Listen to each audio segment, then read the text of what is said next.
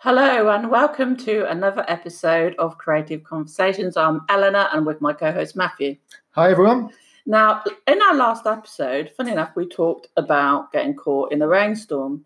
And would you believe it? It happened again. Yep, it sure did. So, Matthew, you were the main, shall we say, player in this scene. So perhaps you could tell us a little bit about what happened.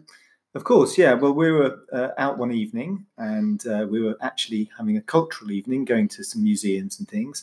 And suddenly there was a big crack of thunder and lightning and it started to rain. So where did we run into? We found shelter. We found shelter, this time in a cocktail bar. So, I mean, what do you do when you're in a cocktail bar and it's raining? Obviously, we had to have the cocktails. Yeah. There was no go. You had to do that. Well, you had several, didn't you? Well, it's because I accidentally, there was a cocktail confusing menu. Wasn't it was a confusing menu. There was a cocktail menu and a shots menu, and I chose from the shots menu. But really, I wanted the cocktail, but I got the variation of it, which was in 5 shot glasses. That's right. Yeah. Anyhow, apart from that, and it wasn't that good. It was quite messy. Things did get a bit messy, but it was a decent enough bar. Yeah. Right. And it was a perfect shelter from what was a terrific storm. I mean.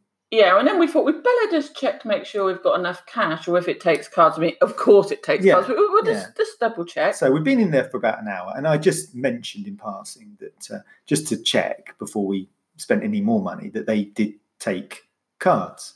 And they didn't? No. What did they do instead?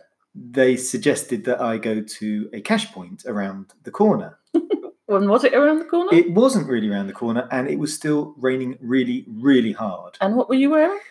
I was just wearing a T-shirt and shorts. Again. And those sandals. And some sandals, yeah. I could have really done with the umbrella that I didn't buy in the last Yeah, for sure. storm. And so you got absolutely wet. Yeah, so I made a runner and ran to the bank and got some cash and came back, and I was absolutely soaking. And what's really weird about this bar is it wasn't as if it was in some outback. No. It was opposite, in fact, the town hall. Yeah, it was a really nice... And a grand hotel, which I know is 4 or 5 star. So they were in a prime site in a city, I guess. We would call that a city. A bit very prominent part of the city, and yet they didn't take card, which is in this day and age is a bit bonkers. And the cocktails were pretty expensive. Yeah, exactly. They were expensive. It's not as if something you could just a few dollars, few quid or whatever. Yeah.